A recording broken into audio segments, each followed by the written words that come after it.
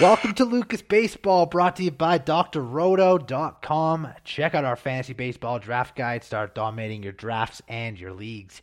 Today, on today's show, we're entering into the outfield rankings and tiers in fantasy baseball. I'm joined here, as always, by my co-host Lucas Beery. And Lucas, last week we finished the infield. We move on to the outfield, which not only has a ton of stars, but also is one of the most important positions to fill, considering you have to fill at least 5, and then you probably want at least 2 additional guys, and that's just in standard redraft. In a draft and hold, you might need 8 to 10. Absolutely. Not only are you going deeper into the pool for outfield than most other positions, but you need to know exactly which players will provide which categories. For example, if you started out with a Yordan Alvarez, you're probably not going to prioritize big power bats towards the end of the draft. You're going to look at those speed contribution guys. And if you go with the big speed guys, you're going to look more at your Hunter Renfroe, Jorge Solers, and such. So having a breadth of knowledge on the player pool for the outfield is, I think, huge for success, just because you need to know who's going to provide what and which pockets of value to go after in the outfield. Definitely, that's why we break them into tiers. This is part 1 of 2. Of course, we'll get through the first 30 to 35 in show 1, and then we'll wrap it up with the second show. And, of course, like all of our ranking shows, they are not taken from a particular source, whether it be Fantrax, NFBC, ESPN, Yahoo, etc. These are put together a little bit by me, but mostly by Lucas and how he ranks these players and how he sees the tiers. So keep in mind, if you're trying to follow along with our rankings using one of those websites, they'll be close, but they won't be exact because we kind of do our own particular rankings and tiers to kind of be different from what you can find absolutely anywhere. But let's get to, Lucas, the elites.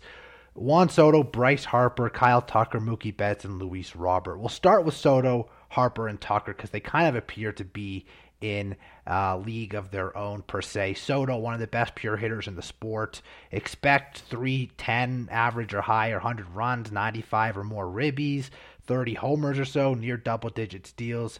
Top 5 pick without a doubt. You got Bryce Harper going anywhere from pick 6 to 11. Counting stats are all there, including double-digit stolen bases. What will make him worthy of a top 6 pick is if he can maintain that 300-plus average, which he hadn't done since 2017 until he did it a year ago. Confident he will repeat everything else, though. And then with Kyle Tucker, man, basically your backup if you want Harper, and Harper's taken before you. 30 homers, double-digit steals, tons of counting stats, close to 300 average, only getting better at 25 years old, coming off his first MLB season in which he saw over 500 at-bats. Gotta love all 3 of these guys. And if you have pick 10 or 11 in your draft, let's say, you got a really good chance of getting one of Harper or Tucker for sure. Absolutely. And those are the exact players I've honed in on whenever I've had that pick repeatedly. I do prefer Harper. He has shown more power upside. He's in a more premium lineup position unless Houston Astros move Tucker up in the lineup, which I think they will. I think 5 spot would make the most sense for him, assuming they don't bring back Correa, but they both provide the double digit steals, both solid batting average. Tucker's probably a little bit better on the average, but maybe less homers and a little bit less counting stats, but it's fluid. It's a toss up between those two. I took Tucker once over Harper just to kind of diversify my shares. And then with Soto, I'll kind of kick it back to you with him. There's not a lot that needs to be said. I mean, he's a superstar, probably one of the best players we'll ever see. And the question is do you think that he'll get less pitches to hit with their lineup weakening a little bit in Washington? Yeah, he probably will see some less pitches, but he's still going to hit for average. He's still going to do everything that we expect him to do. I agree. Potentially, the RBIs go down a little bit if there's less guys on base. But, I mean, you're still going to get elite production all across the board from him, and I have no problem taking him at pick 4 or 5 in the draft. Mm-hmm. Probably not in the top 3 just because there's other dudes I like from a more speed standpoint and in better lineups. Even if he's not going to hit the 40 homers or steal 15 plus bags, I mean, what you're obviously looking to do in the first 5 to 6 picks is you just don't want to screw it up. And he is the perfect player for the floor play. So I have zero issues with him, even though I've heard some people say that he's not going to get many pitches to hit, which, look, I get that to an extent, but I also know he's going to get his. Definitely. And one disclaimer I meant to mention in the beginning of the show, Lucas, is because we've done all these positional rankings except for the outfield, we are not including players with outfield eligibility whose main position we've already covered. So there's going to be players like Tatis has outfield eligibility in certain places. He's not on this show because we've already covered him, and there's a lot of guys who have outfield eligibility who we've already covered. But moving forward here with the guys we are going to cover, Mookie Betts, Luis Robert. Mookie's batting average dropped last season. The power and speed dropped last season. Still has 270, 70 RBI, 100 run, 25 homer, 15 steals potential. Hits in a good lineup. And now that he goes at the end of the first round rather than the top 5 picks or so, you might even consider him a value with Luis Robert. If he could just play 150 or so games, we're looking at a potential 30 homer, 20 stolen bases player with 100 runs, maybe even close to 100 RBIs because of his lineup spot. What I am unsure of with him, though, and why I have no shares in redraft this season, is whether or not he's going to hit for average. We saw him bat 233 in 2020, then batted 338 in 2021, in a similar amount of games, too. Massive jump in batting average. 105 points is a lot to jump up. I think he bats between 265 and 275, maybe. I think you'd be pretty happy with that as the result. Yeah, no, that's fair. His batting average is a little hard to predict. I'm with you there. His strikeout rate got cut down supremely from the 2020 year of 32% to 21%. His batted ball quality is off the charts, and he's one of the handful of guys that throws in plenty of steals with the power. Premium lineup.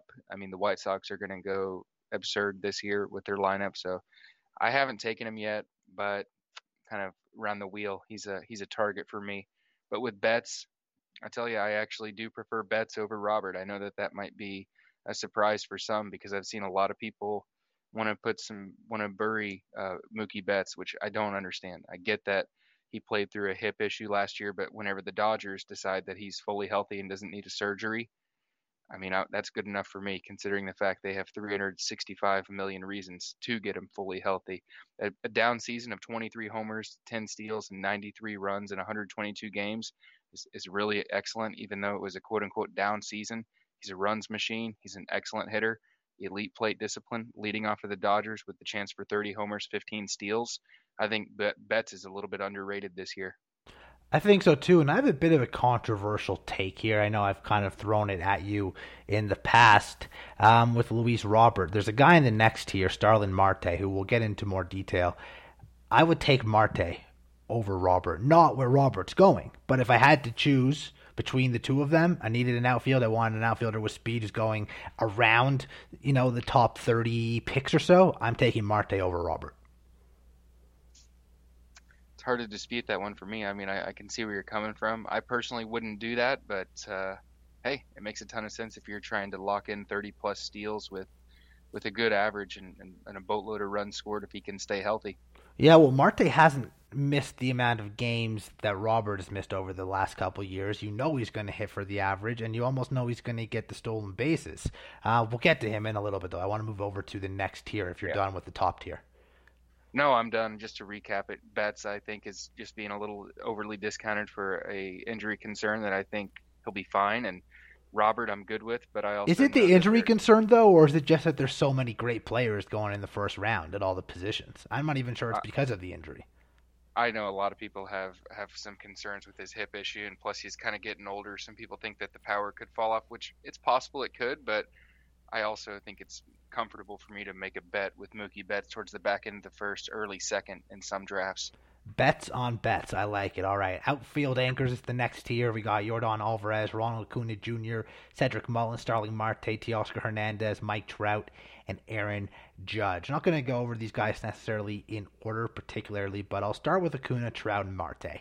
Acuna basically was a top 3 to 5 pick, except that we just don't know when he's going to be ready to play. The season could be delayed. Certainly looks like it could be delayed. Hopefully we get an agreement even while we're on the air. But he may not even miss any time now. Regardless, he's taking batting practice. He's been doing that since mid-January, and really only one of a handful of guys who can go 30-30 when he's healthy. So, I mean, Ronald Acuna Jr. could be an absolute steal for you. Mike Trout might be the best hitter in baseball still. We just can't rely on him to be healthy anymore, and we certainly can't expect him to swipe bases anymore. But in a full season, healthy, of course, Trout could be a 40 homer guy with 100 RBIs and 100 runs, batting 315 or higher. He is that good. He just needs to stay on the field. Starling Marte, one of the elite stolen base guys who isn't one dimensional, 300 hitter, double digit homers, good Mets lineup. He could score 100 runs, drive in 70, couple all that with the potential to steal 40 or more bases, and you have yourselves one hell of a player. If I had a choice, again, I told you, I would take him over Robert. I think he's safer in every category except for home runs. Man, yeah, I mean, I can see it. Like I said, I wouldn't necessarily go for it, but I think it's defensible if you're looking to, because we just finished up our TGFBI drafts. If you didn't invest pretty decent amount in steals in the first 4 or 5 picks, it's going to be tough. So I get that. With Trout, I hate to say it, I'm fully out on Trout. I wouldn't take him in the top 2 rounds. Maybe towards the wheel if I was feeling frisky, but even then, I'm pretty set in on the fact that I think he's an injury risk. I wouldn't be surprised if he plays 120 to 130 plus games with 40 homers and a 290 average with elite counting stats outside of the steals, but it's just a risk that I'm not willing to take since you can't. Like I said, I'm looking for floor in the first couple rounds, which is another reason I'm not interested in Acuna either. Maybe towards the wheel if he were to slip that far, but he's actually been moving up draft since people think that the delay in season could happen. But I just don't know how much he's going to run when he comes back, and I also don't know when he's going to come back. Acuna is on a contract that's going to run all the way until 2028. So why wouldn't they go ahead and play it safe with their franchise icon? I think that they could ease him in, and having a player that on my team that I know is going to potentially miss games from the start is something I'm not interested in, even though he is a superstar. I can understand that, and yeah, I don't own Acuna or Trout anywhere except for when I have pick 14 or 15, and I grab them with pick 16 or 17 in the second round. Acuna hasn't really been able to fall that far to me. Trout at pick 16, I'll take it for the upside. I get and it. I did it in TGFBI. It's just a personal thing with me, just looking for more safe, secure, I guess, profiles. I don't blame you for that. I mean, the same reason why I like Marte over Robert, right? We all have our reasons. We all have our players. Some other players in this tier, though, who are just absolutely fantastic. Yordan Alvarez, Teoscar Hernandez, Cedric Mullins, and Aaron Judge. Starting with Alvarez, basically David Ortiz, but with outfield eligibility. Not going to provide speed, but the dude's going to be incredible in 4 other categories. I've got a number of shares of him in the early third round when I have pick 1 through 4 overall. 280 average, 100 plus ribbies, close to 100 runs, 35 homers. Outfield 1 and outfield 2 price. I am loving it all day. Teoscar Hernandez developed into a true star hitter. It certainly helps that he hits in possibly the best lineup in Major League Baseball. Going to hit in the 290 range, drive in over 100, score close to 90, maybe more, hit 30 or more homers, and might even add some double-digit steals considering he added that to his game last year. I think there's a monster season coming from Teoscar. Cedric Mullins, kind of the definition of breakout star, right? Last year, I mean, kind of went undrafted basically everywhere, unless you're a DNH player, and put together, 30-30 season, good batting average, and this guy could be Harper and Tucker with less RBIs and more stolen bases if he maintains his success from a year ago. And that's pretty crazy considering you're getting him around later. And then there's Aaron Judge, man. I mean, it's tough as a Yankees fan to say that, but there's a lot of questions with his health over the years. Last year did stay healthy and put together a really strong season. 287, 39 homers, 98 ribbies, 89 runs, 6 stolen bases. That's in the Yankees lineup that actually struggled. He's in the contract year. Health going to be paramount for him getting that big-time contract. And if healthy, this is a guy that can hit 280, 40 plus homers, 100 and 100. The risk here really is that prior to 2021, the only full season of games he played was his rookie year of 2017. Can that big body hold up? Because if it does, he's about as good as anybody across 4 categories. Judge is a star player in real life. He has awesome on base. He doesn't strike out as much as you might think with only a 25% K rate last year, but it's not a guy I'm interested in. I need the steals early, and he's not going to give them. Plus, there are lingering health concerns in my mind that you touched up on, so I agree there. Good ball player, just not the skill set I'm looking for since I need those steals early. Alvarez is somewhat of a similar situation, and I had a choice of him and Cedric Mullins in an important draft a few weeks ago, and I struggled, Lou. I don't know where you would have went with that, but I took Mullins just thinking that it's way harder to get steals later on in the draft, but I might look foolish if he takes a big step back and Alvarez even takes another step forward, which I wouldn't be surprised by. It's funny you mention that because I haven't had to make the decision between either one. I have two drafts where I was picking in the first two picks. And when I had the first pick, I took Trey Turner, and then I came back and took Mullins and Alvarez. And then in the other, I had the second pick, I took Jose Ramirez. And on the way back, I took Mullins, and then after that, I took Alvarez. So basically, I guess the second time I did choose Mullins over Alvarez, but it wasn't necessarily on purpose. I felt that the guy who picked before me wasn't going to take Alvarez based on taking big power bats earlier, other than his first round pick. So I thought, maybe I could roll the dice there. But no, that's a good debate. I mean, I think I'm with you. Mullins for the speed, for sure. Definitely want that stolen bases, but there's a good chance you can get both those guys in late second, early third. Yeah, they're both really good targets. I just think that the Mullins pick provides you more optionality down the road since steals are just such a premium. I know we kind of beat that drum a little bit. You know what, dude? I remember what it was. Why I thought he wasn't going Alvarez. He took Vladdy first overall. Oh, well, yeah, that would be I just looked it up because I was thinking to myself, he must have taken Tatis or Trey Turner first, so he could have. But then I looked. He took Vladdy. So I had a feeling he wasn't going Alvarez. That's true, and Alvarez is a guy where maybe I guess in some instances I'd consider him, but again, it is tough to take a no steal player, especially in the outfield, where the outfield is the position where you need to really get some steals from that spot. In my builds, I really look at only maybe one position of no steals in the outfield, maybe two, but it's tough because once you take a JD Martinez early on, and the best players available are Jorge Soler and Hunter Renfroe types, you're just adding on to the no steals. It really comes down to how you build your roster, how you're constructing it. Because, again, when I took him, I already had Turner and Mullins. I wasn't worried about the lack of speed. Oh, absolutely. If you're drafting early and you take a Turner, Ramirez, or Tatis, and then on the way back grab Mullins, and then early third grab Alvarez if he's there, you can do that. You can afford to do that because you've already locked up a lot of stolen bases from your first two picks and can get some later. Oh, in that instance, it makes a ton of sense. But if you were to go pitcher heavy and mixed in a closer, and you're just limited on speed, and you took Alvarez at first, could be kind of a recipe for a tough draft. But yeah, it could be. But again, that David Ortiz in the outfield still sounds pretty good to me. Absolutely. With Teoscar, yeah. I wanted to kind of briefly touch up on him.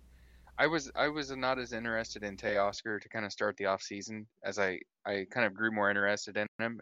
I'm trying to say his isolated power has been excellent every single year. In fact, 2021 was his full season breakout, but it was actually his lowest isolated power since 2016 with a 244 mark over that.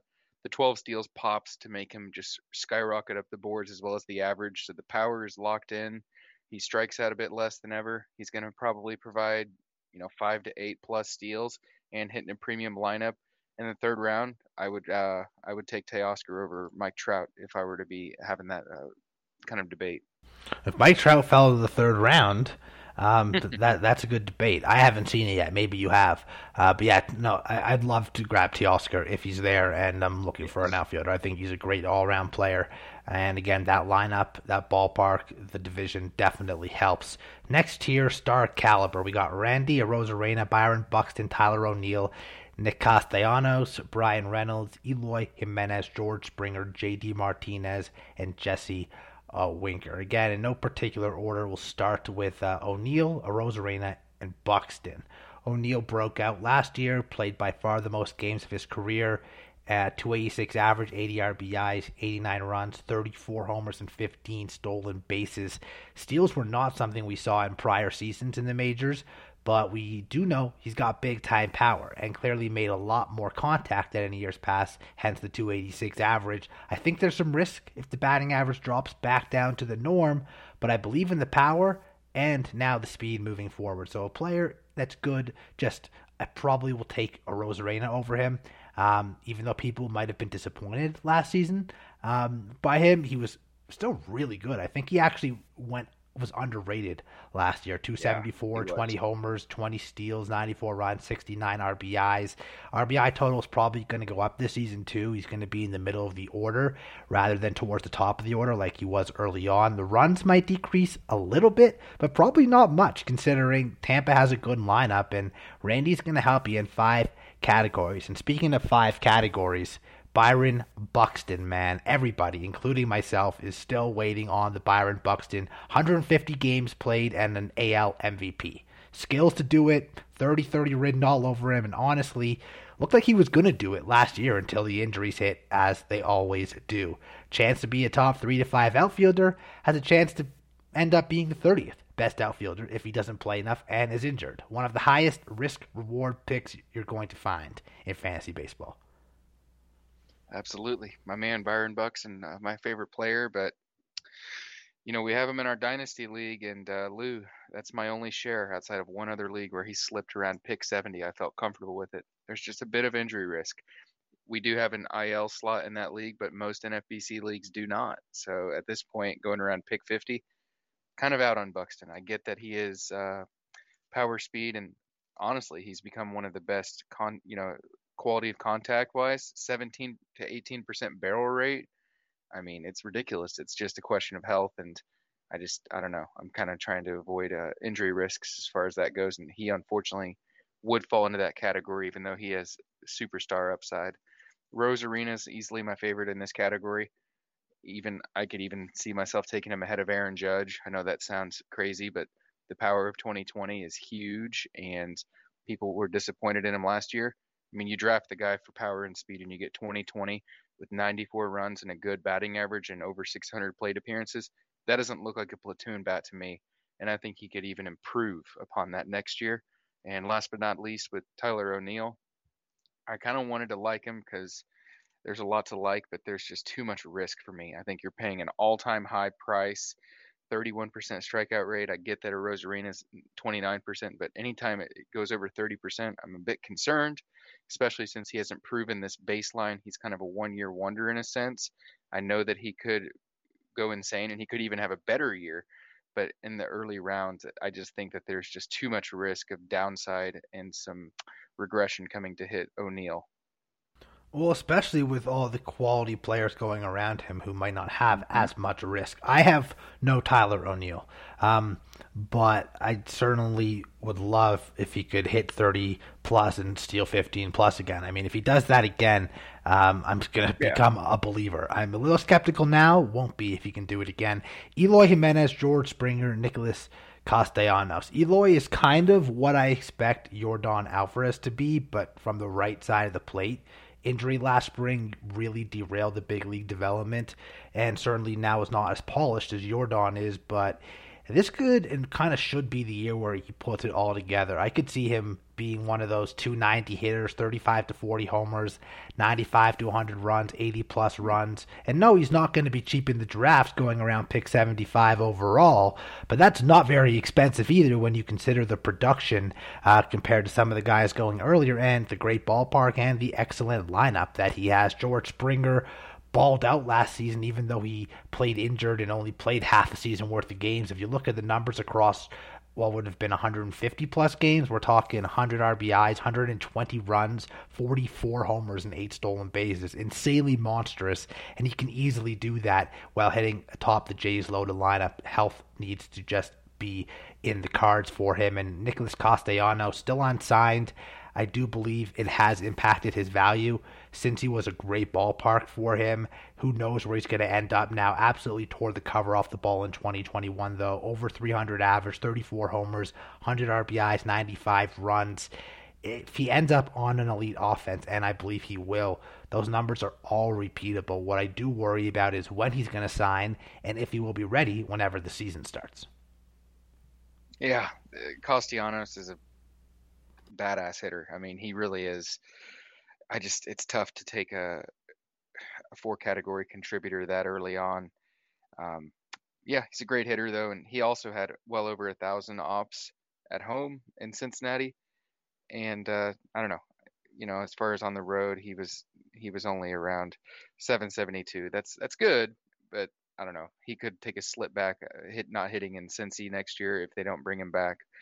With Eloy, the only concern I have is health risk, but I think that they'll give him plenty of DHing chances, even though they have too many DHs on their roster with your boy Gavin Sheets, Andrew Vaughn, and Jose Abreu.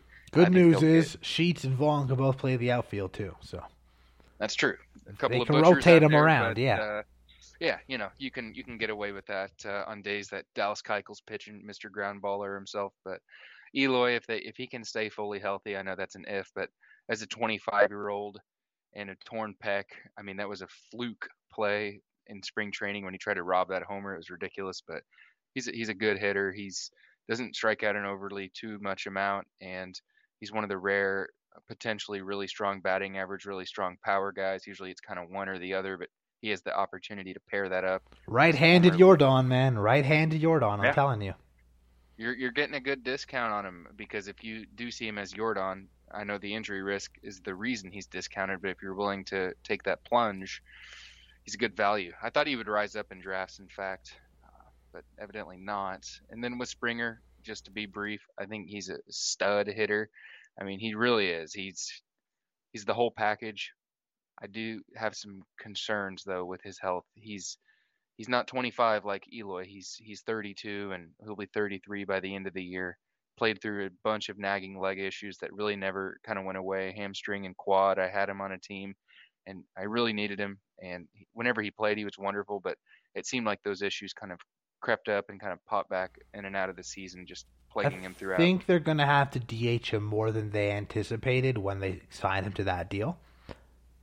Yeah, I think that's right, and he could certainly be good. It's just you're not getting enough of an injury discount. If he was about a round or two cheaper, I'd like him more. Obviously, you can say you're talking NFBC wise though, right? When you don't have the IL slots, because if Springer misses some time here or there, like a Buxton, and you have most leagues will have your injured list spots. I mean, you can stomach it from an outfielder. You can find another one on Fab, on waivers, whatever it might be. Because clearly when Springer is in and he's playing, he's an absolute monster. Absolutely. And again, the reason that the injuries do concern me more is because not only did he deal with them throughout the year last year and they kind of recurred, but he's 32. Eloy being 25, that allows me to waive those by a little bit easier personally. Yeah, and I don't know exactly what the surface is now at the Rogers Center, a.k.a. Skydome. I'll always know it as Skydome. But I know that it's not the most ideal for guys with leg issues. True. Hurt Tulowitzki. Sure. I mean, Tulowitzki wasn't Tulowitzki by the time he got there, but absolutely agree with you. JD Martinez, Brian Reynolds, Jesse Winker. JDM, I mean, I'm going to go on record right now. I think I've said it. I think other people have probably said it too. This guy is being underdrafted in terms of his ADP. You can get him around pick 100, which is kind of ludicrous when you look at the body of work since joining Boston. And, of course, really what he has done since joining Boston. Mostly as a DH, of course, but all he does is hit. And he has outfield eligibility, 300 average potential, 30 homer potential, 100 RBI, 100 run. Certainly might come short of all those numbers, but if he does, it will not be by much. It never is unless you want to count 2020, and I just don't with this guy. Still an absolute pure hitter. Really like JD where he's going. Brian Reynolds, awesome in 2019, terrible in the COVID short in 2020, and then even better in 2021 than he was in 2019. Only thing he doesn't do is steal bases, and I really wish he would. Maybe we'll get you 4 to 7, which is fine, but 300 average, 22 to 26 homers, 90 runs, 90 RBIs make him a very intriguing player just outside of the top 100 picks. And then with Jesse Winker, not the greatest fielder, but the bat's always going to keep him in that lineup, certainly against right-handed pitching. If he actually could hit both right-handed and left-handed pitching, he might get 600 at bats, and the counting stats would probably be better, and the ADP would probably rise, but not looking like it's going to be the case here. You're going to have to accept 420 to 450 plate appearances, but you'll get a lot of awesomeness that comes with it. 325 homers, 75, 75 type of thing. Very good, just not great.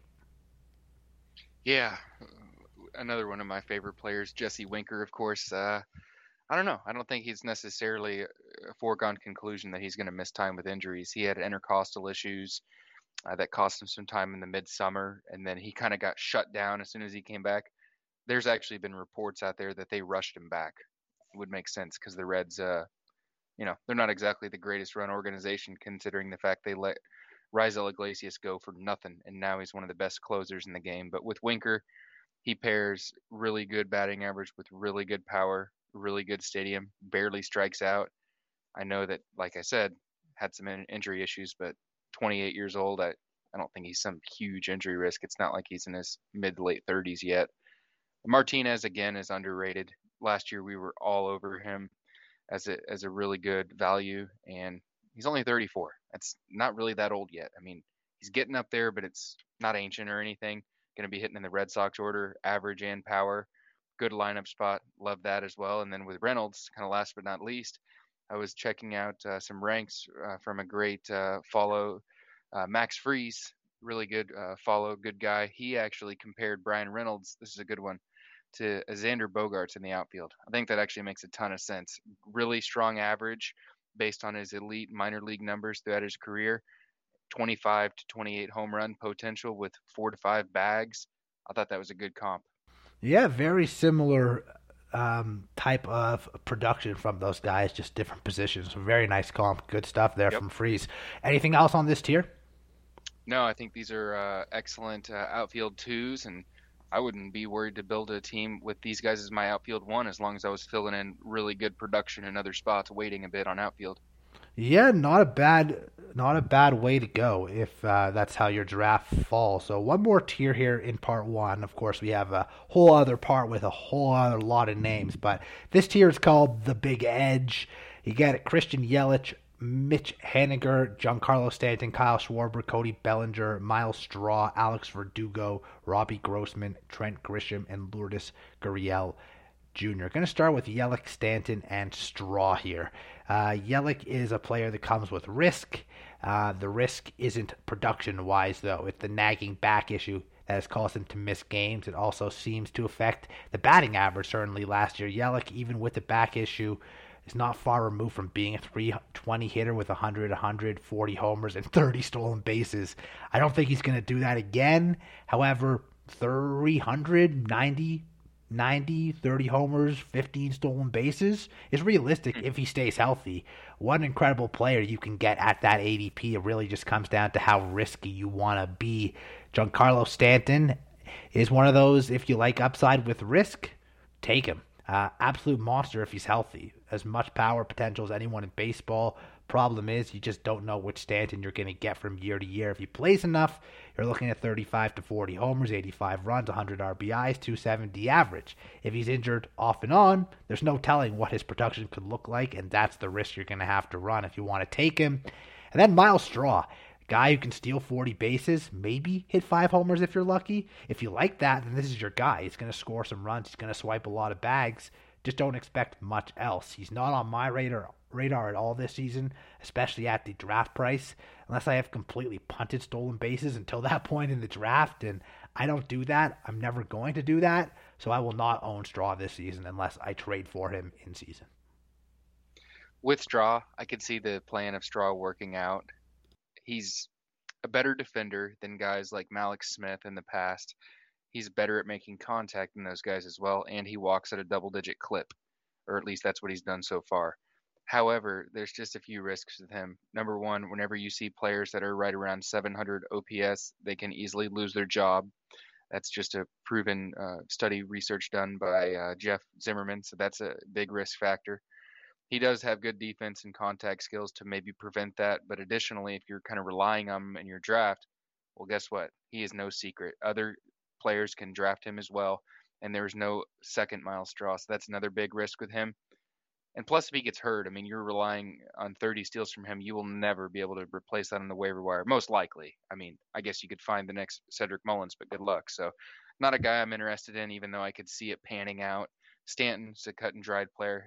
He's a stud power bat. He has injury risk, and he didn't get injured last year, so now he's a little bit more expensive than last year. And I'm not interested. There's other power to buy later on.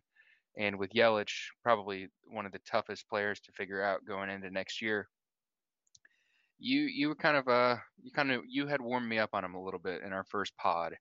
I know that I was a little bit cooled off on him with the injury risk, but he really has never missed significant time with the back. It's just kind of been flare-ups and rest days here and there, scratched from the lineup occasionally.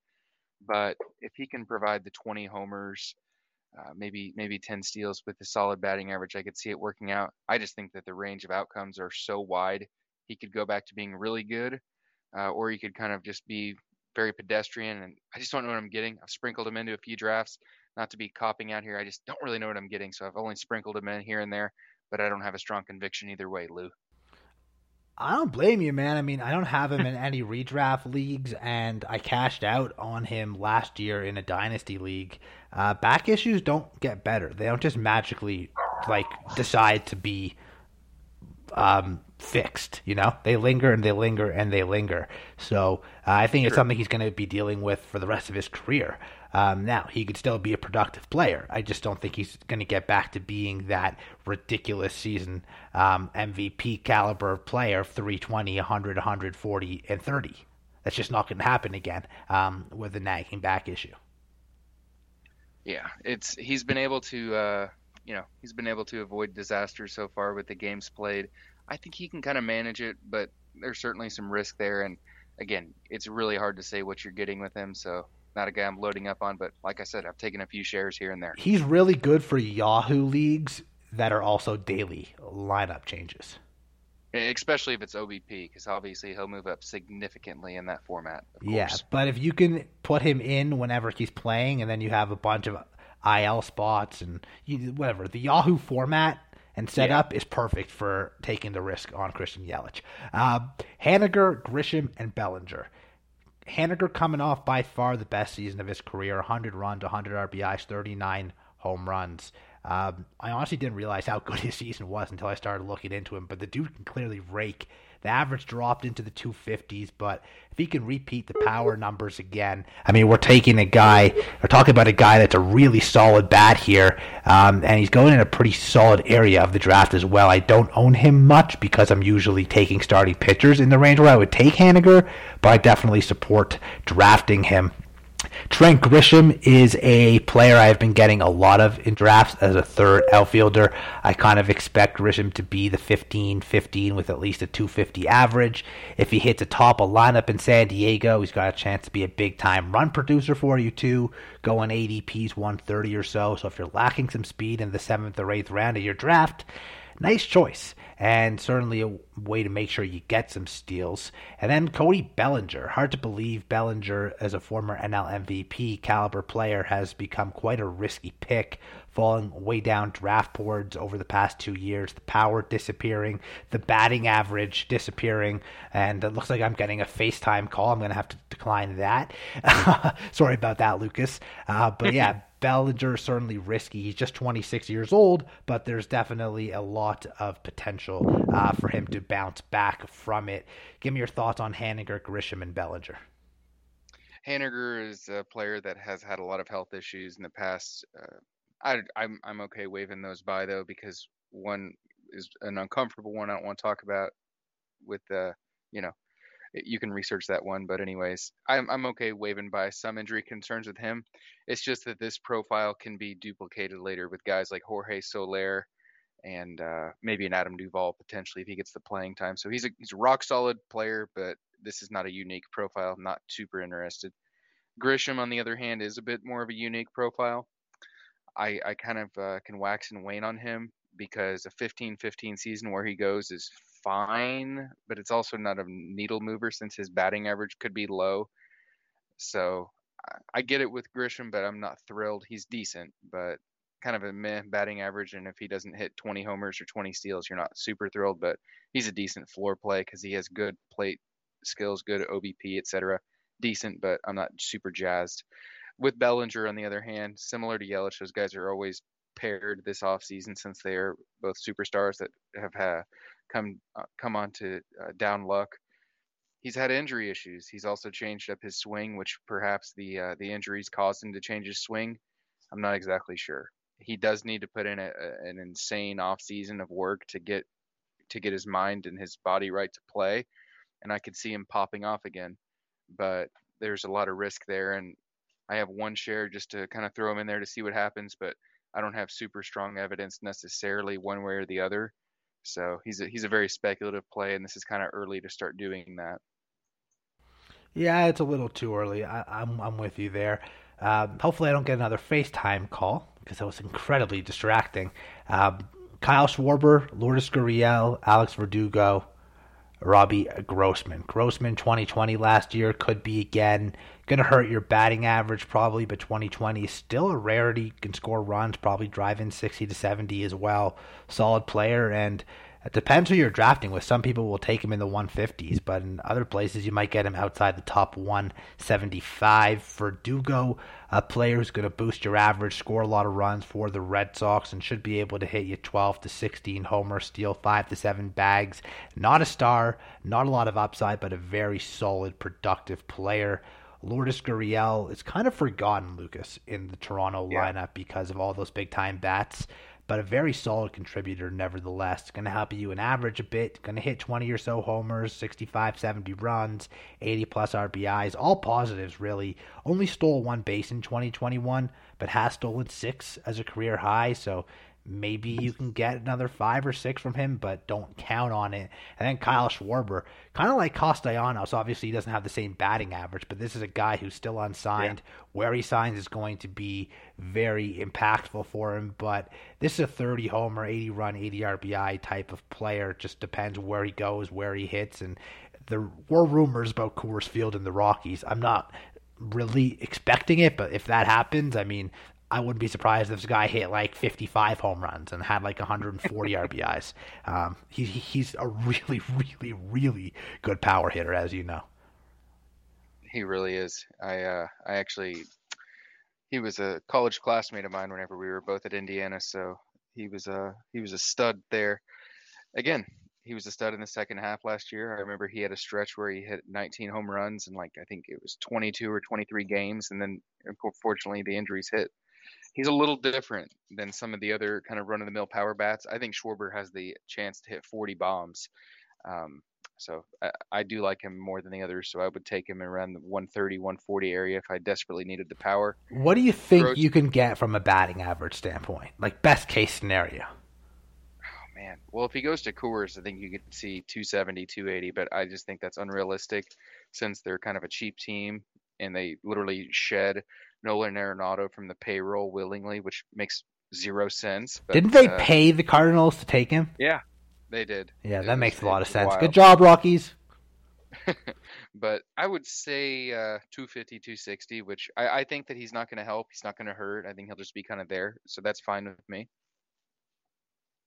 Yeah, I just don't want to see like 230s. But I mean, I would potentially take it. It's just like if it's 230s, it's almost like a Miguel Sano if Sano has a decent, like an above average season. Yeah, that's where I worry. That's where I worry is all. Over the past 2 full seasons, he had a 250 and a 266. I don't count 2020 really just because it was wacky, but you know, I get it. But I also think that a 250 baseline is a reasonable expectation.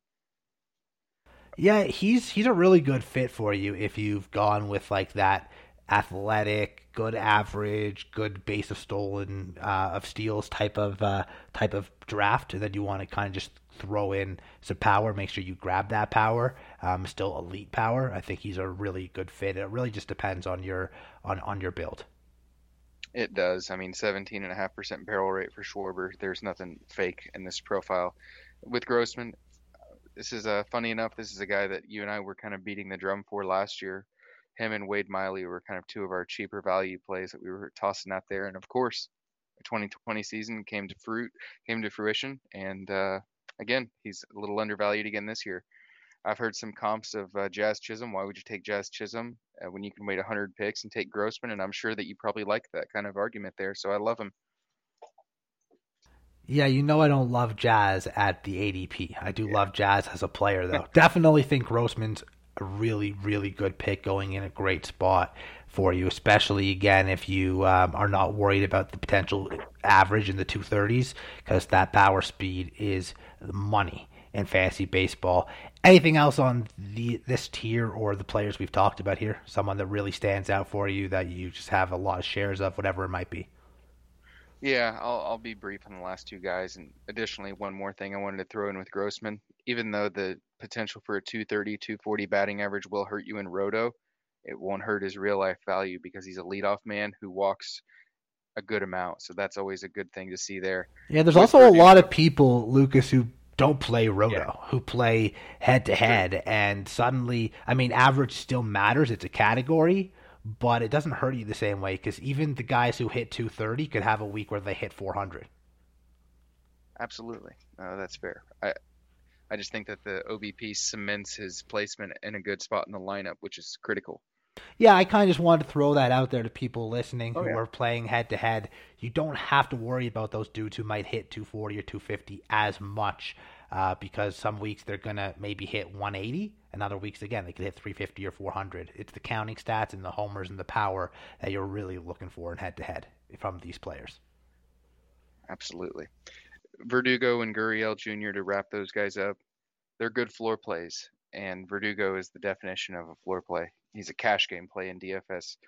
Good plate skills, good contact, good lineup, couple of steals, solid homers. I've heard people actually say that he could kind of do something like Wander Franco because neither one of them are going to be amazing in power and probably won't provide a lot of steals. So I thought that was a great comp. And then Gurriel Jr., I really didn't love him a whole lot last year and the year before because he doesn't really walk much and doesn't really steal much bases, but hell, this guy hits in a premium lineup. Always has been solid batting average, which that does provide some value. And I think the time is right to buy around pick 150 or so for Gurriel Jr.